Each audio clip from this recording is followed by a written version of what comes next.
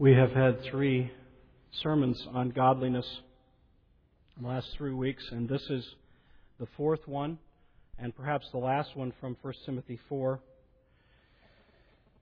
And we've been on the theme of disciplining ourselves for the purpose of godliness. And this morning, I'd like us to go to 1 Timothy 4, verses 15 and 16. And this is part of the instruction Timothy is given by Paul in disciplining himself for godliness. And I want to read from the King James Version because of the way the words are said. The particular words that are used fit with the theme. They certainly fit with the Greek words in the New Testament, but they certainly fit also with the theme specifically of doctrine and discipline. Paul says to Timothy in verse 15, "Meditate upon these things, give thyself wholly to them, that thy profiting may appear to all."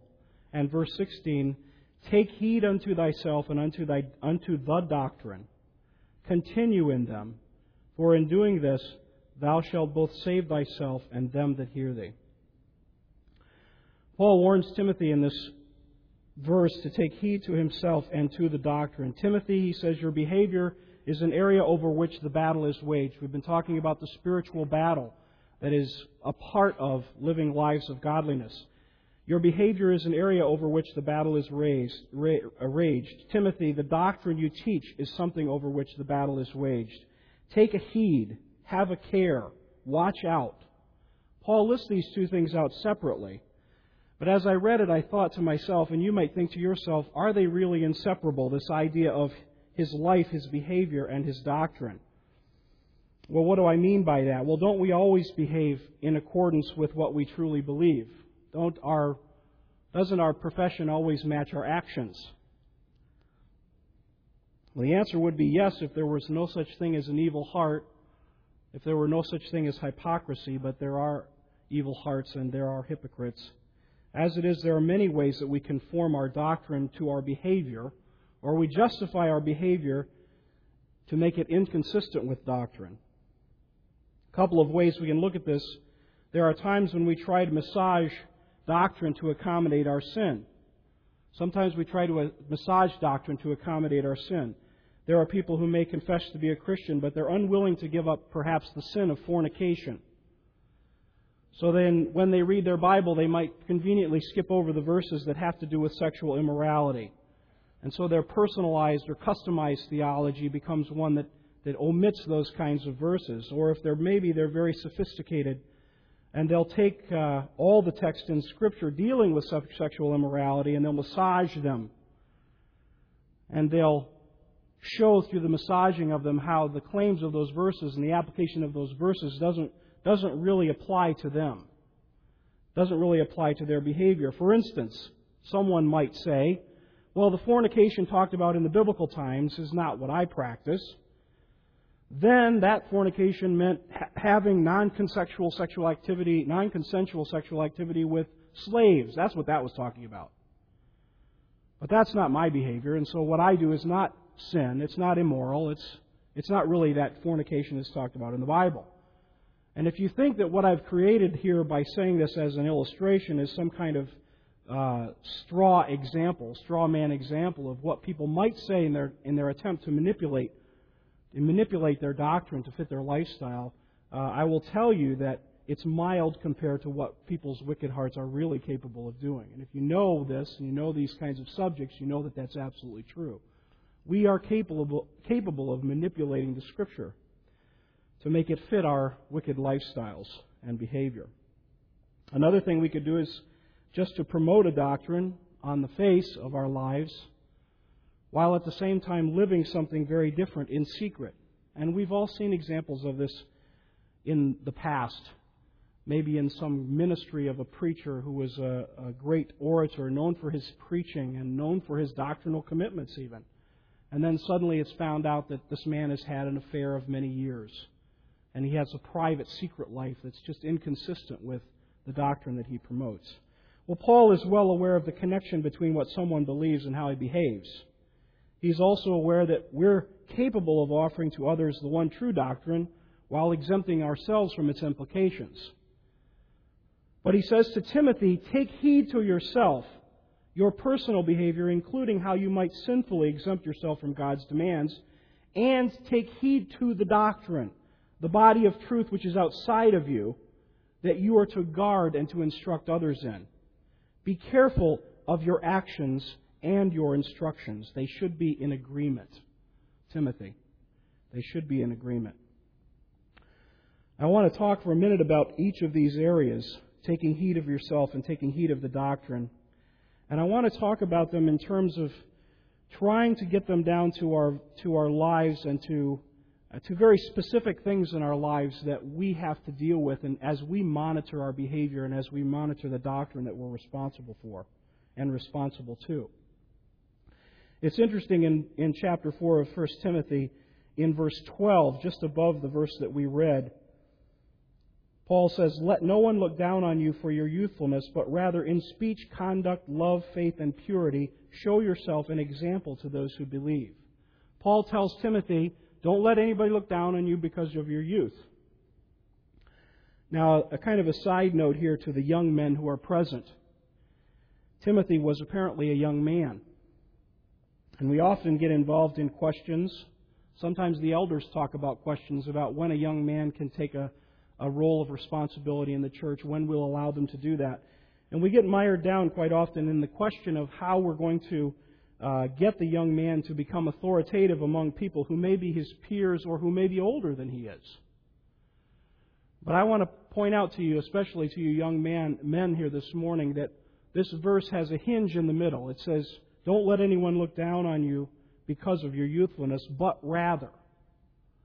There's a hinge in the middle, and it changes to what other people are doing to what you should do. And then he lists the 5 things that Timothy is supposed to watch out for: your speech, your conduct, your love, your faith, your purity, showing yourself as an example to those who believe. Now, how would Paul see that today as if he were talking to Timothy about his speech? There are many times in 1 and even 2 Timothy where Paul warns Timothy against vain talk, vain chatter. But as we look at our lives and we look at the things that we're involved in, what does vain speech or what does ungodly speech look like? What is it? What is ungodly speech? Well, maybe some of the things you can think of right away would be what is called coarse jesting, where you're in a situation, perhaps at work with some people around the water cooler, or maybe in a store where you work, or somewhere where you are with some friends having a party, and somebody starts to tell a joke that's off color. And it's an opportunity for you either to excuse yourself or to participate.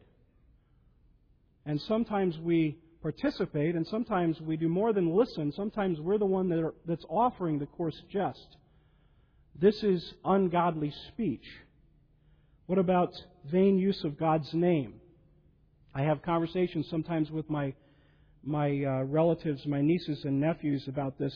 One time got into a very heated discussion about with one nephew's wife. She was talking to me about something, and she kept using the little slang word for God. You know what I'm talking about, where people say gosh and golly and all that kind of stuff. And I said to her, you know something, what you're doing here is you're just intimating the real word that people say all the time when they use His name in vain. And that's what people think of when you say it. That's what a lot of people hear when you say it. But it's really speech that is vain use of God's name. Now, you might think I'm splitting at hairs, but God is holy, and He is completely honorable. And His name is, we are instructed, commanded to honor, to venerate, to keep His name as holy in our lives. And even when we give little intimations of His name in our speech, we violate that sanctity. We violate that holiness. Even in those little vain intimations, those little kind of God's name words. This is how holy God is. This is how holy He is before us. And our speech should be godly. There's disrespectful speech. We sometimes, in our little groups of people, as we're talking about somebody, we start talking about authority, and we start to speak disrespectfully of authority. We're rebellious against authority. And you think about this, is this just young people?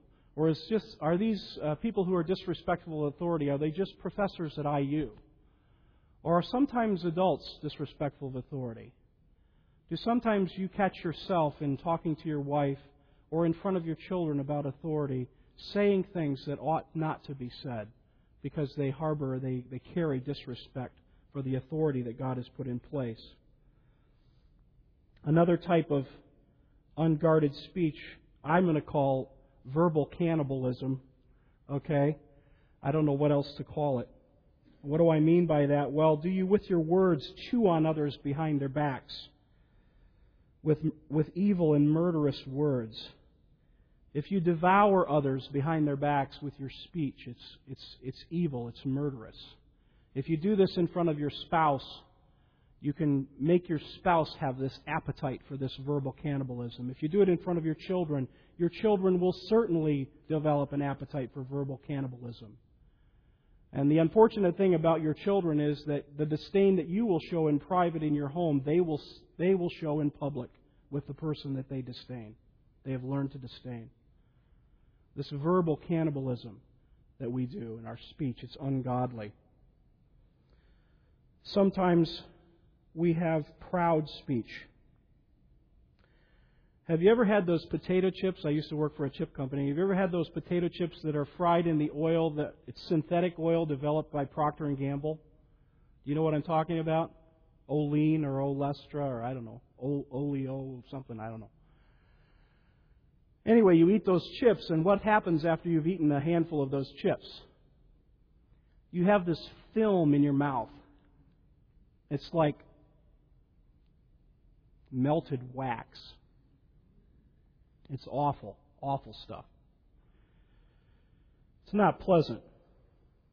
Sometimes when I'm having a conversation with somebody, I will say things, and as the words are coming out of my mouth, I can feel this coating of pride on them. I just feel it as it comes right out of my mouth, this pride. And it has that taste right away. And I think to myself, oh, I wish I could get those words back. I wish I could unpush the send button on that email. But then it's too late. Sometimes we're worse than that. We don't even wish we could have the words back. Sometimes we say things to excuse ourselves like, well, if you've really got the goods, it's not really bragging. Right? Have you heard someone say that before? If you've got the goods, it's not really bragging.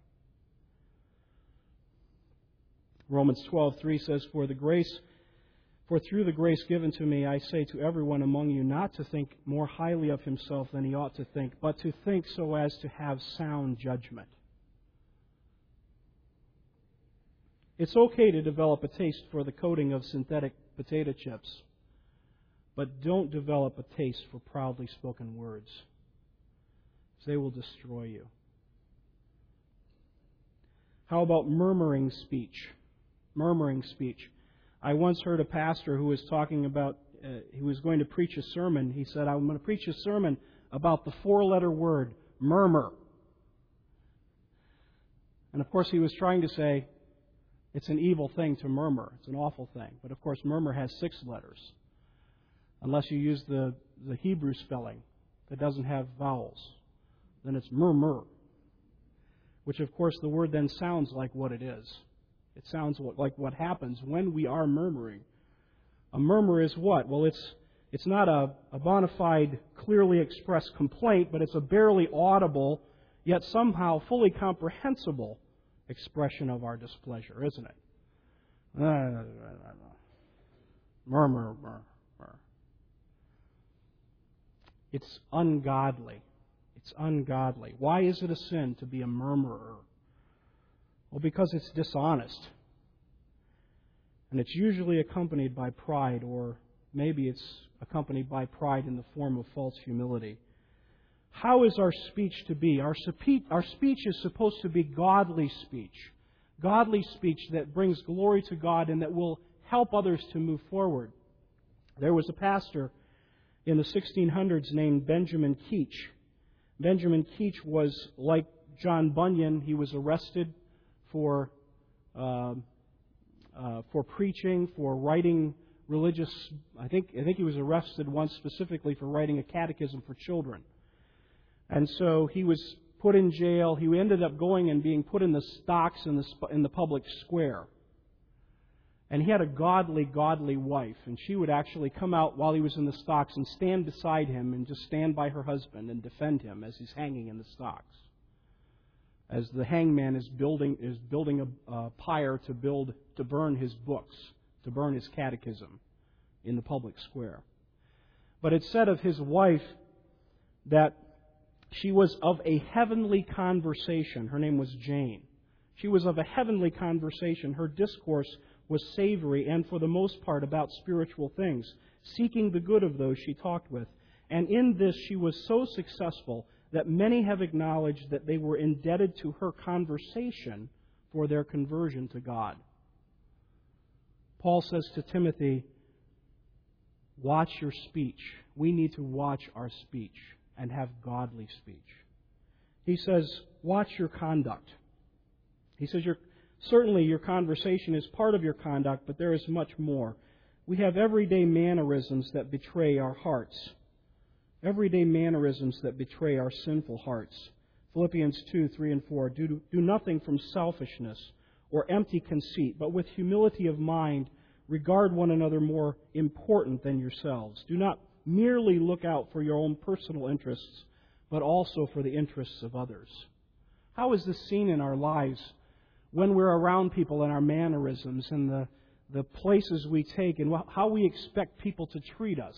You know, everything we do in our lives, every movement of our eyebrows and our twitch of our face, and you hear parents say this to their children, well, don't look at me with that tone of voice, right? Everything about us communicates things to people. And are we communicating to people that we are so much better than you are? We are better than you. You should defer to us. You should open the door for us. We should have the better seat. Or do we prefer one another? What do our mannerisms show in godliness as we walk and live in front of people? Godly conduct. It was something that the church understood in the time Paul was writing to Timothy. They talk about conduct. They talk about conduct. They understood there to be a code of conduct in the church among believers that was godly, that showed people Jesus Christ, that demonstrated God's character. Paul says to Timothy in 1 Timothy 3:15, I write so that you will know how one ought to conduct himself in the household of God. There is a godly conduct.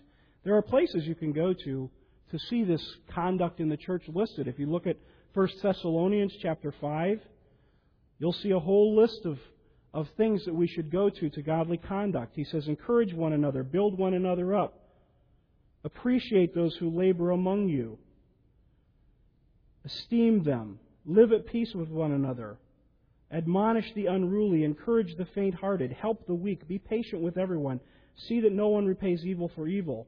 Seek for that which is good for all the people. Rejoice always, pray without ceasing. Give thanks, for this is the will of God for you in Christ Jesus. Do not quench the Spirit. Do not despise prophetic utterances. Examine everything carefully. Hold fast to that which is good. Abstain from every form of evil. You can find another list in Philippians 4. How do we measure up to these simple codes of Christian conduct in our lives? If someone takes the parking space we have our eye on, what do we do? Again, it's just that little thing, isn't it? But our children see it, our spouse sees it, maybe the person we're driving with sees it, maybe the person in the other car sees it. When we're at the church picnic and we sit down at the table with someone who is faint-hearted and weak, and they start telling us about their faintness and they tell us about their weakness, do we stop and listen and try to build them up, or do we take the quickest opportunity we can to find a table somewhere else at the picnic where there's somebody who's happy and who's going to tell us an amusing anecdote so that we'll have a good day. Conduct. Examine everything carefully. Hold fast to that which is good. Not hold fast to that which makes you feel good. Hold fast to that which is good. He says, watch your speech, watch your conduct, watch your love. And I'm not going to go into love this morning. I'll just read John 13:34. Jesus says, "A new commandment I give to you, that you love one another, even as I have loved you. So you also love one another." Timothy, take heed. Be careful for your love. Faith. There are a lot of places in the Scripture you could go to talk about faith. The one that came to my mind quickly was the parable Jesus tells about the woman he's talking about prayer. And Tim actually this morning in his prayer was confessing our lack of prayer to the Lord. And Jesus is talking about a woman who needs something, needs justice, and so she goes to a judge, and the judge doesn't care, doesn't fear God, he doesn't care about justice. But this woman keeps coming to him and coming to him and coming to him, and finally the judge is just exasperated over the fact that she won't leave him alone. So just because of her repetitions in coming to him, he finally listens to her and does something for her. And Jesus says, even an unjust, ungod-fearing judge will do this. But you have a heavenly Father who wants you to come and pray to Him, who wants you to come and ask for what you need so that He can give it to you and give you all things that you need. And then He says this one line that's just unsettling. However, when the Son of Man comes, will He find faith on the earth? He was talking about having the faith to pray. And when He gets done with the parable, He says, when I come to get my church, will I find faith on the earth? Will anybody be praying? Will anybody be seeking God? You may have faith to move mountains and still not have faith to pray. You may be confident enough to run a corporation, manage a business, get a PhD, homeschool, run a household, or build bigger barns because of your success. But what Jesus wants to know is when He comes, will He find you trusting God and pleading with Him to supply your every need? Will you be praying and dependent on God? Will we be that way? Do we pray? Do you pray? If your wife comes to you distraught over the behavior of your children, do you A, tell her what she's doing wrong? B, throw up your hands in resignation and go hide in the den? Or C, do you humble yourself, bow your head, and plead with God to make you and your wife godly parents and to bring godliness into the lives of your children? Do you pray? Do you stop and think to pray in your life privately? Not just privately, but the church has to pray as well. This past week, Wayne Huck went to a National Spelling Bee competition with his son Elliot. And Wayne is always faithful to pray on the Friday morning prayer. But church, it's a sad thing when Wayne Huck goes and isn't at prayer and 50% of the Friday morning average is gone. We have to pray. As a church, we have to pray. We have to seek God. We can get by. We can play church. But the real battle has to be done with prayer. If we're really fighting, we have to be seeking God and praying and asking and pleading with Him. He is willing to give to us. He is waiting to give to us. But He's not looking for people who are proud and assuming. He's looking for a humble church that will come to Him and request prayer, request their needs of Him. Our church has to pray. Paul says to Timothy, You have to have faith. Faith is a necessity for prayer. Finally, he says, watch your purity. And this has to do with activities that sully us, that dirty us, that defile us. It's really talking about the fight against fleshly temptations that come our way. If we're going to be godly people, how do we fight against these fleshly temptations? Where is the fight fought? Where does this happen? Well, it happens in the checkout line at Kroger, men. When you see all the flesh in the magazines. That's where the fight happens. That's one of the places. Do you use that as an opportunity for your lust, or do you look to God in prayer and say, God, help me. Turn my face so that I'm not tempted by these things. Where is it fought? It's fought when we're picking out movies to watch or to go see. It's fought when we're going to an opera and deciding which opera we're going to see or perhaps be a part of. It's fought in the music we listen to. It's fought in the books we read, in the games we play, and the way we use the internet.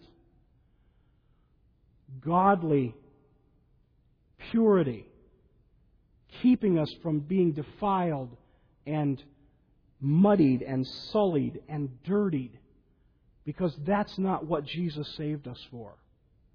That's not what He died for. He died for the purpose of making us clean and giving us the ability to live in His power and to overcome those very things. What kind of filters do you use on your life to keep you from these impurities? Unfortunately, some of us are down to a couple of filters. One is, I'll do anything as long as nobody sees me at it or catches me at it. If I think they'll catch me at it, then I won't do it. You have to have a whole series of filters above that. Trust me. Because there's all kinds of times when you'll be sullied and nobody but God will see it. Another filter is we've just given up and we say, okay, well, I'm just going to do whatever I darn well please. God doesn't care. God wants a pure church. He wants pure Christians, unsullied. Unsullied. All of these 5 things that Paul lists to Timothy, speech, conduct, love, faith, purity, they're all interrelated. If we have a failure in one, it can affect the other. It can destroy us. What might destroy us in one place will destroy us in another. The direct effect, one with another. It's like a carefully planted garden that has to be tended and cared for. Just as carefully as it was planted, it has to be tended that carefully in our lives. Take heed to yourself, Timothy. Take heed to yourself. Then he says, take heed to the doctrine. Take heed to the doctrine. The spiritual battle that we are engaged in has a doctrinal reality as well. And I've been talking about doctrine. We've been talking about doctrine in the last 3 weeks.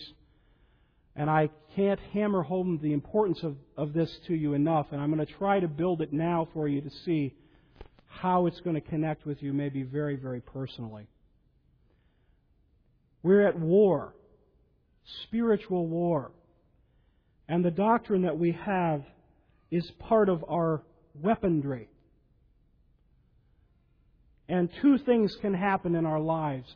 We can either take captives with our weaponry, or we can lay down our weaponry and be taken captive.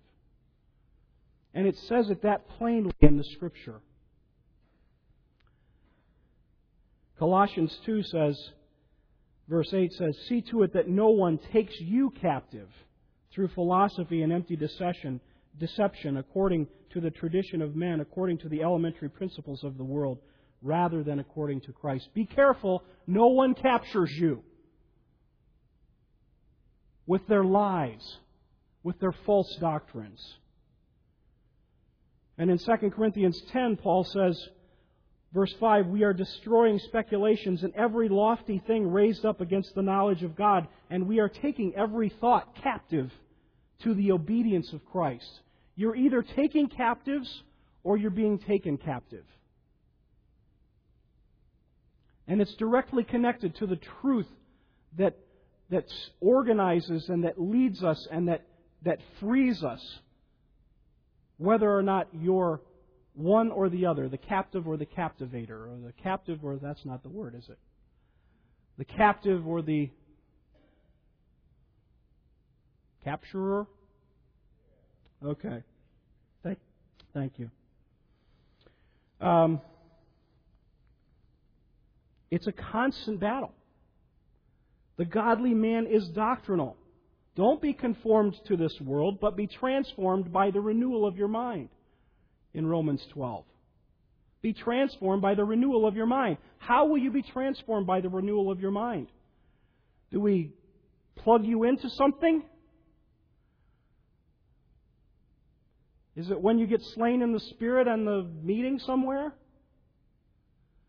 You fill your mind with the truth of God, and your mind is transformed, and the lies are pushed out. The false thoughts, the wrong thoughts are captivated. And you become doctrinal. You take this truth and you wield it like a sword in your own mind, in your own heart. Be diligent to present yourself approved to God as a workman who does not need to be ashamed, accurately handling the word of truth, 2 Timothy 2. Handling the word, wielding the sword. So there are obvious questions for all of us. The simple questions, the easy questions. Do we read our Bible? Do you read your Bible? We have Bibles all over. I mean, how many Bibles do you have in your house? I'll bet we have 8 Bibles in our house, and I probably have 8 more in my office.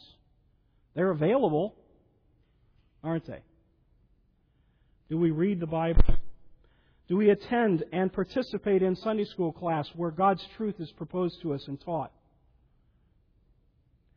Do you avail yourself of the opportunity of going to the men's breakfast, again, to have fellowship with your brothers and to hear God's Word? How about the women's Bible study? Do you go to those and participate?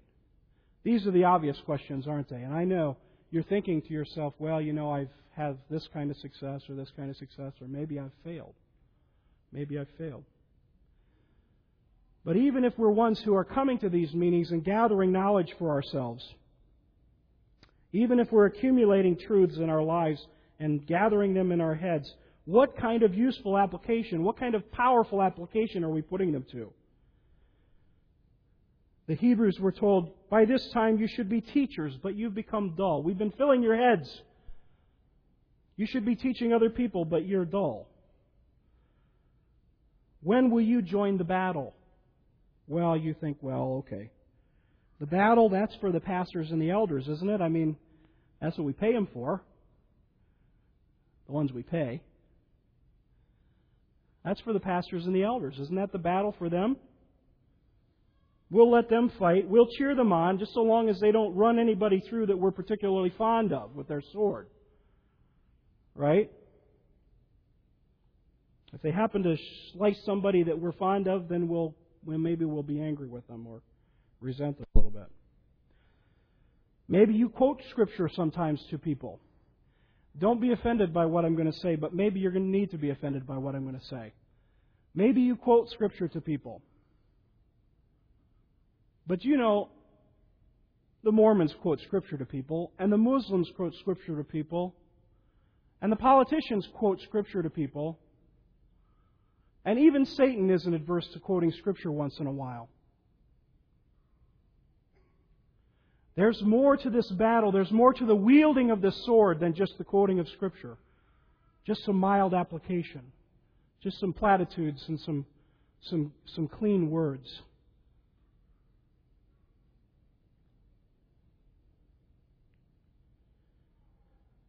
It's one thing to quote some Scripture. It's another thing to take the sword of God's Word and drive it into the heart of somebody right at the time when their breast is exposed.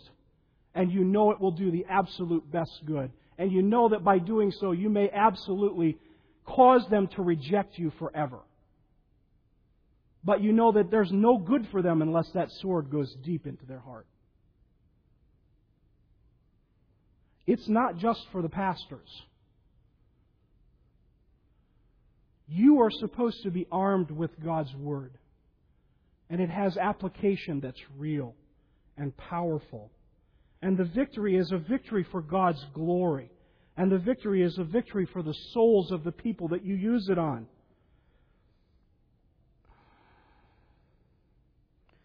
It's scary. You look at that sword laying there, it's scary. It's sharp. Somebody could get hurt if you pick that thing up, right? It could do some damage. You might be afraid to touch it.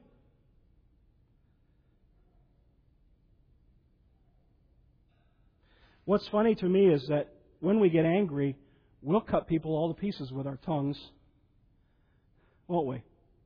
We'll just chop them all to pieces with our tongues. We'll bite them this way and bite them that way, maybe in their presence, maybe behind their backs.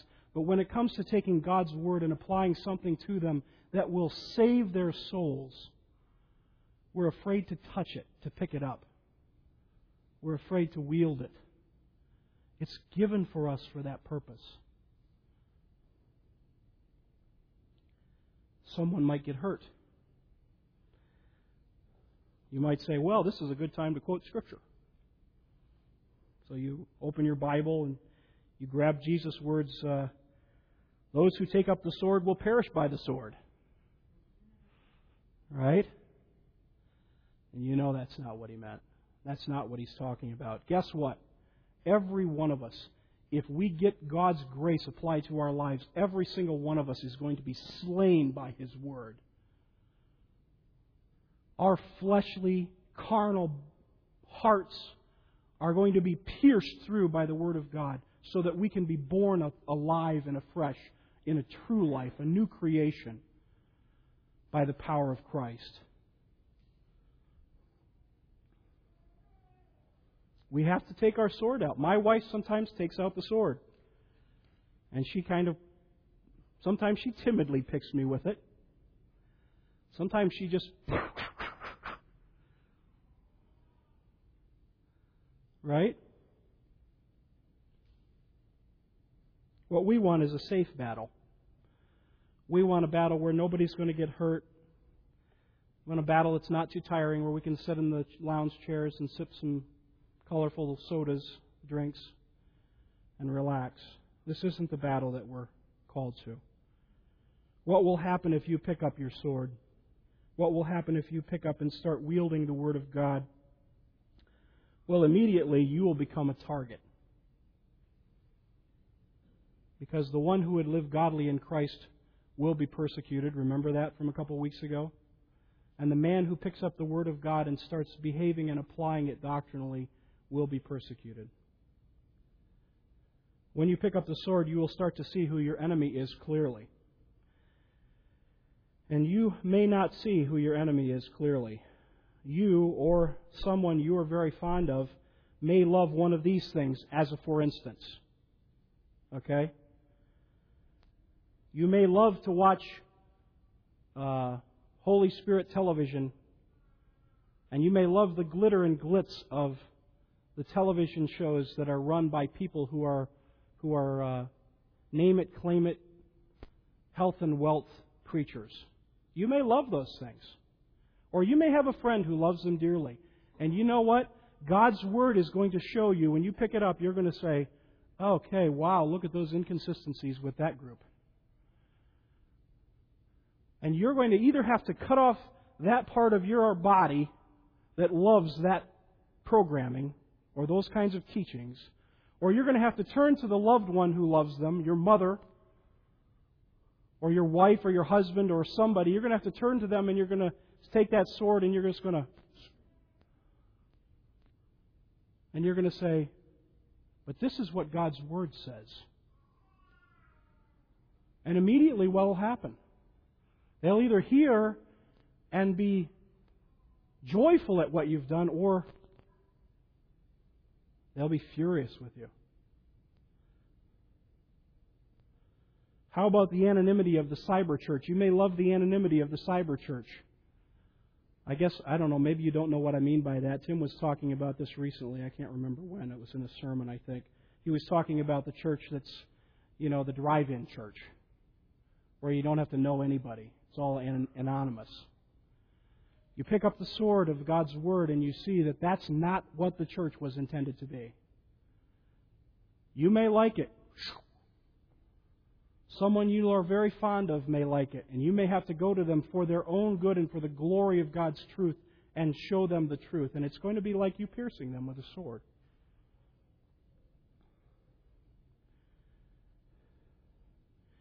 You may like groups that are opposed to authority. There are many groups calling themselves Christians who are opposed to the authority of the church. And many of them, we call them parachurch. Not all parachurch groups are opposed, but many of the parachurch groups out there are opposed to the authority of God's church. And you may love some group. But when you grab a hold of God's Word and you lift it up and you see what His Word says about His church, and you see what His Word says about the authority that He's put in place, it may be time for you to take your sword and cut that off of your body. Remove that from you. Or it may be time for it to go to somebody who you dearly love and say, I'm very grateful for what this organization has done, but guess what? They've rejected God's authority. They've rejected the church.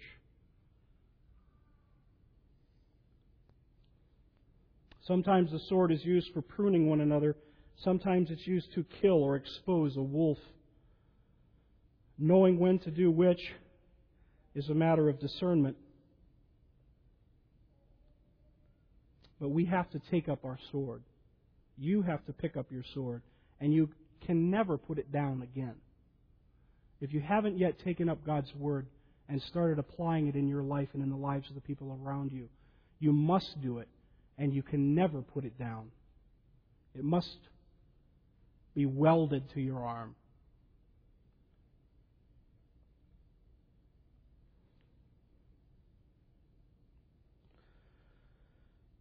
Sometimes when we go to the doctor after the examination, the doctor will say something like this to us.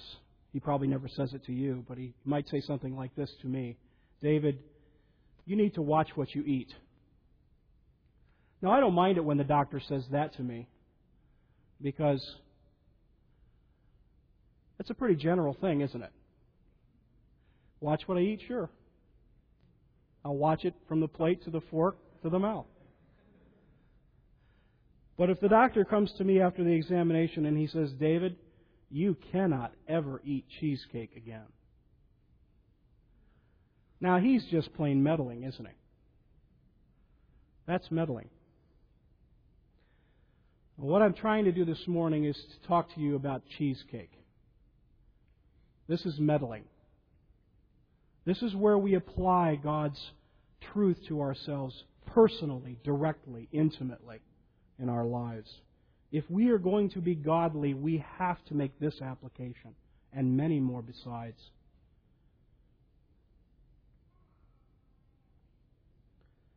Now, in closing, I want to encourage you, because I know meddling is not always encouraging. Where does the power for godliness come from? Does it come from you? We've talked about this, I think, every week that we've preached. Are you going to muster up the power for godliness? Are you going to... I'm going to be godly.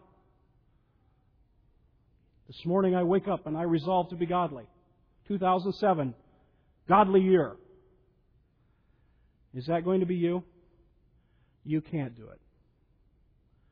All of these things I said to you this morning about speech and conduct, love and faith, purity, you can't do it. Timothy couldn't do it. Not with his strength. Not as Timothy. Not as Timothy, the man in the flesh. And neither can you, and neither can I. The only way that we will be godly is to receive from the one who is godly, Jesus Christ, the power for godliness. And He extends that power to us. He extends it to you. He extends it to me. We are His children. We are the sheep of His pasture. Right? He wants to give us godliness. He wants to give us this power. He wants to give it to you. He wants to give it to me. You will not be the same ever again. Ever again. And in that power, you will see fruit in your life that you have never seen before. You will see your family members confess faith in Christ. You will see your neighbors profess faith in Christ. You will see God work in your life with the power that Jesus gives you in godliness, like you never have before. Discipline yourselves. We must discipline ourselves for the purpose of godliness. Let's pray.